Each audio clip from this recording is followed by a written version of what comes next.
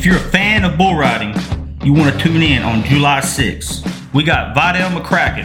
Hell, you can even call him coach. We're going to talk about the history of bull riding in southwestern Oklahoma, bull riding business, about how he got into the game, about genetics, about the PBR, about the ABBI, about a little bit of education. Check out McCracken Bull Company on Facebook, PBR.com, got AmericanBuckingBull.com, Bucking Stock News on Facebook.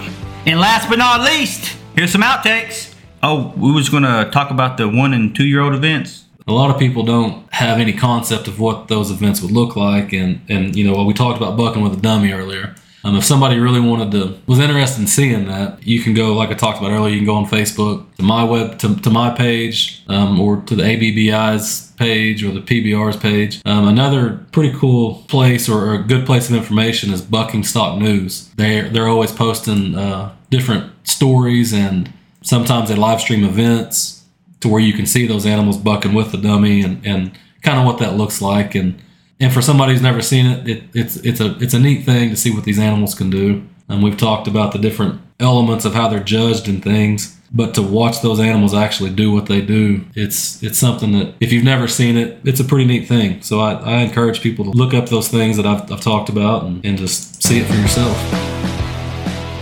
I mean, to me, it's a lot bigger than than I thought it was. You know, even going back to the movie 8 Seconds, we was talking about that. That was probably my first introduction to it. And then, just going here and there. And then, rodeo. I may have been 2 or 3 rodeos my whole life. And then, I move here and I meet everybody, and that's what they do.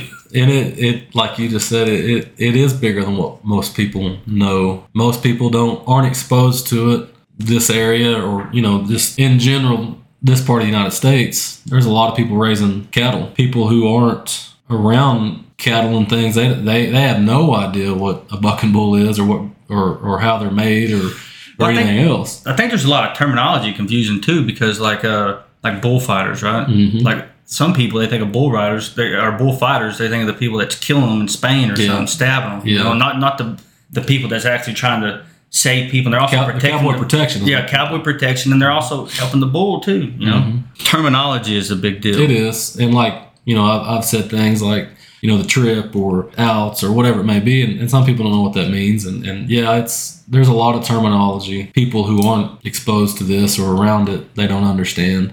And if you watch, you watch the PBR on TV, and I'm even going to say this: there's ABBI events that are live streamed, and they'll have people that sit there and they talk about this bull and that and what they do and the terminology that, people don't understand. I think more and more people are trying to educate people on that terminology as they watch those events. And for some people, they think it's dumb that somebody's talking about the terminology or whatever it may be, but it is helpful for people who don't know. It's education. Right. And for this business to keep growing, there has to be education. Hell, you're ready to watch some bull riding, so go check it out on Pluto TV on 720.